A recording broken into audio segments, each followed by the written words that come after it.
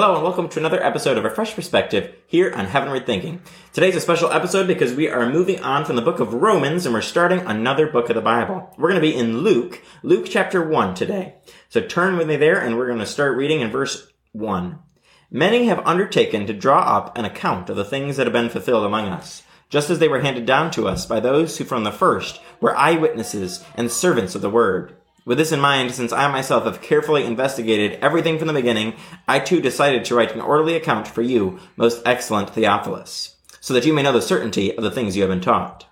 In the time of Herod, king of Judea, there was a priest named Zechariah, who belonged to the priestly division of Abijah. His wife Elizabeth was also a descendant of Aaron. Both of them were righteous in the sight of God, observing all the Lord's commands and decrees blamelessly. But they were childless, because Elizabeth was not able to conceive, and they were both very old. Once, when Zechariah's division was on duty, and he was serving as priest before God, he was chosen by lot, according to the custom of the priesthood, to go into the temple of the Lord and burn incense. And when the time for the burning of incense came, all the assembled worshippers were praying outside. Then an angel of the Lord appeared to him, standing at the right side of the altar of incense. When Zechariah saw him, he was startled and was gripped with fear. But the angel said to him, "Do not be afraid, Zechariah. Your prayer has been heard. Your wife Elizabeth will bear you a son, and you are to call him John. He will be a joy and delight to you, and many will rejoice because of his birth. For he will be great in the sight of the Lord. He is never to take wine or other fermented drink, and he will be filled with the Holy Spirit, even before he is born. He will bring back many of the people of Israel to the Lord their God. And he will go on before the Lord in the spirit and power of Elijah, to turn the hearts of the parents to their children, and the disobedient to the wisdom of the righteous, to make ready a people prepared for the Lord." Zechariah asked the angel, "How can I be sure of this? I am an old man, and my wife is well along in years." The angel said to him, "I am Gabriel. I stand in the presence of God, and I have been sent to speak to you, and to tell you this good news. And now you will be silent, and not able to speak until the day this happens, because you did not believe my words, which will come true at their appointed time." Meanwhile, the people were waiting for Zechariah, and wondering why he stayed so long in the temple. When he came out, he could not speak to them. They realized he had seen a vision in the temple, for he kept making signs to them, but remained unable to speak. When his time of service was completed, he returned home. After this, his wife Elizabeth became pregnant, and for 5 months remained in seclusion. "The Lord has done this for me," she said. "In these days he has shown his favor and taken away my disgrace among the people." So as we begin this new study on the book of Luke, what can we take away? Let's start with the first section. First, there's like 100 things in these verses that are super important, right? I think the first section, right, is just reminds us in verses 1 through 4, right? There was this real desire of people to write down the accounts of Jesus, right? To write down like their interpretation of what they had heard and what they had learned, right? Like, I think it's funny because I don't know that we have that same desire today. Right? We hear from the Lord, we hear about the Lord, but is there that desire to let other people know what God has done for us about Jesus, all of these kind of things, right? And this guy has a super desire to write these things down. And it seemed good for him to write it down, but in orderly account as well. Absolutely. And the book of Luke has such great detail because as it shows in this beginning portion, he's really committed to the details so that Theophilus, who is this benefactor here, he wants him to know the certainty of the things they've been taught. So he wants to make sure that he has an account that is really detailed so that we can really understand who Jesus is and that, so we can have confidence in the authority of Scripture and in the accuracy of this account of Jesus' life. Yeah, well, that certainty thing is the key, right? Why write down a bunch of things about Jesus if you're just going to add to the uncertainty of everything, right? The book of Luke, I love how you said it, right? It's about the details of the little thing. God does care about the details of little things, which affirm the bigger things, right? A lot of times we like to just see the bigger moments, right? Jesus died on the cross. Jesus was risen, all of these things. It's the story that leads up, right? Yes, the cross, yes, the burial, yes, the resurrection are the whole key to the whole thing. But why does God spend so much time telling us the story up to that? Right? Because it's so that we can know for certain that what Jesus did was that important. Absolutely. Yeah, we definitely don't want to ever diminish the death, burial, and resurrection of Jesus Christ, but we don't get there in the book of Luke until Luke's chapters 22, 23, and 24, and there's all these other chapters before it that really explain who Jesus is, that point to what he's going to do, and gives us all this teaching and all this background information that's so vital to Christianity, to really understand who Jesus is and what we're supposed to do about him. And I think this is a great way to see it in the book of Luke, where we get all that detail. So then we move into the first real section here in Luke, talking about the birth of John the Baptist being foretold to Zechariah. And what can we take away from this section? Well, first of all, it should sound really familiar, right? There are several stories in the Old Testament that are very similar in nature. This first is Sarah and Abraham. Right? Advanced in years, no kid. Right? Second would be the story of Hannah. Right? Like, again, advanced in years, wanted a baby really, really bad, pleading with God, hadn't had one yet, right? Even the story of Samson, we can find his parents in this whole thing, right? So there are stories where these are similar in nature. You have two parents who had been struggling with the fact that they hadn't had a child, right? And we know back then in the culture, this is a big deal. It was a disgrace for both sides, right? The bloodline, all of the things about having sons, all of these kind of things, it mattered greatly, right? And for some reason, they had wanted it, but it hadn't happened yet. So we see the beginning of God's story where it seems like he withheld from them that which they wanted for such a time as this, right? For a specific time down the road. And doesn't he do the same in our own lives, where we may think something is wrong, or it's not right, or something is missing in our lives, and then God blesses us with that very thing in his timing, in his way, and it works for a great purpose like this, where they could have just had a kid and it would have been great, but we wouldn't have had this amazing, miraculous story that starts off the whole story of Jesus by preparing the way. When John the Baptist is born and his ministry, it prepares the way for Jesus. And so we have to watch out and be looking for the opportunities that God is going to give us as Christians, using those areas of weakness, or those areas that we think we deserve something but it hasn't happened yet. God may be giving us those things. Maybe not, but he may, and it may be, like you said, in such a time as this, where he does something incredible with it, and it really just brings about his good purpose for us. Well, even when what they wanted, the Bible's really clear. Luke makes it super clear. They were blameless. They didn't sin in this, right? How often when we want something really, really bad, right, do we not sin? Either in coveting it, right, lusting after it, right, making it a higher priority, making it an idol in our life. We gotta have it. Like, it'll make everything in the world better. They remain blameless, and they are doing what they're supposed to be doing. So the funny part is that Zechariah is exactly where he's supposed to be, right? It is that for such a time as this thing, right? We don't know why God's allowing this to happen, but at such a time, God all of a sudden reveals why he allowed it to happen, right? I love what you said. They could have had 100 kids, right? They could have had a whole mess of kids, and God could have done like he did for King David and just picked one out, right? Said, oh, hey, this is the one that I want, right? But instead, he withheld that which they wanted most, right?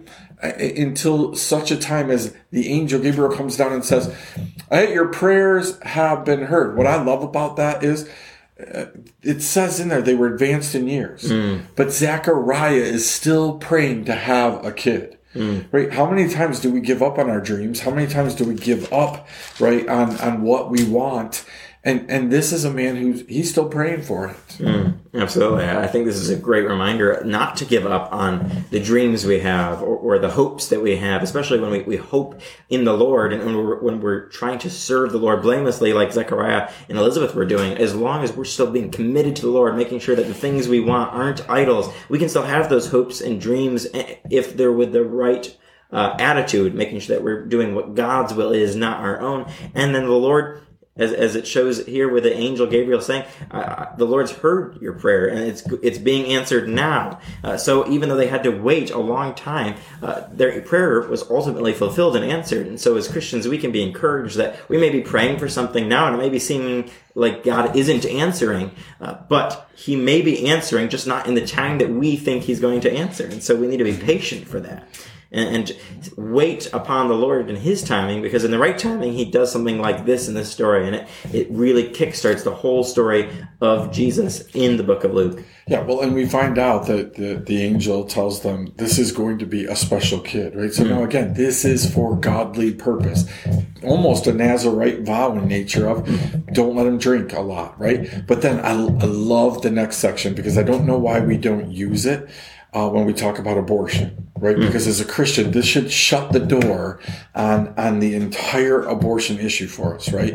It really, not trying to be political, but I don't know how you can be a Christian and support abortion, because right here, the angel says to him, he's going to be filled with the Holy Spirit even before birth in the womb. Right? So look at that and tell me, so Jesus or God just puts the Holy Spirit on nothing?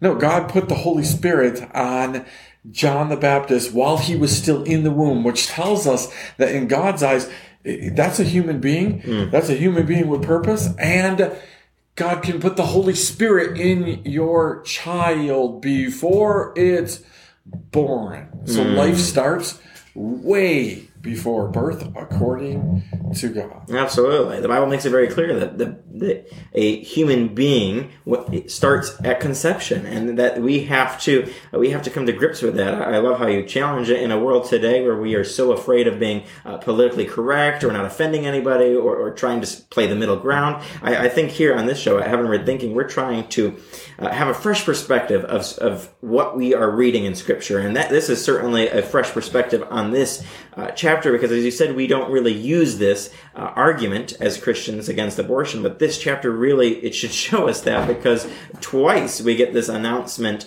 in this chapter of a miraculous birth, and twice we get this, the Holy Spirit's going to come on you or going to come on your child even before they're born, and especially in this section, the Holy Spirit's going to be filling him before he's born. So as you said, it just should put an end to any argument of abortion. We need to take what Scripture says, not what we feel or what we think or what we want.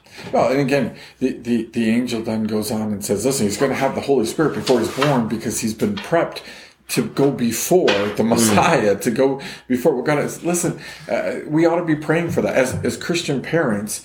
If you now know that you're pregnant, you're expecting, you should be praying that your unborn child is already filled with the Holy Spirit. Now that's going to rock the whole charismatic world and the whole Pentecostal world. But I didn't say it. God said that. And now you're going to tell me, oh, that was a special case. That was a special case.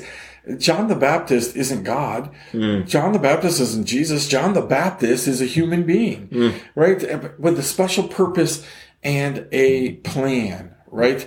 And that's super important. And so the angel tells all of this to Zechariah, and you would think that Zechariah would jump up and go, holy cow, right? This is the greatest moment of my life. Instead, he does exactly what I would do and most of us would do. He's like, can you please affirm to me that this isn't a dream? Right? I gotta go tell people, right? I gotta go, sure, could you please tell me that this is gonna happen? Oh, wait, Gideon did that. Oh, wait, lots of people have done that, right? And they've just asked for a sign. Like, just tell me that this is really true. But it's funny that in these stories, whether it's Mary, Joseph, the shepherds, right?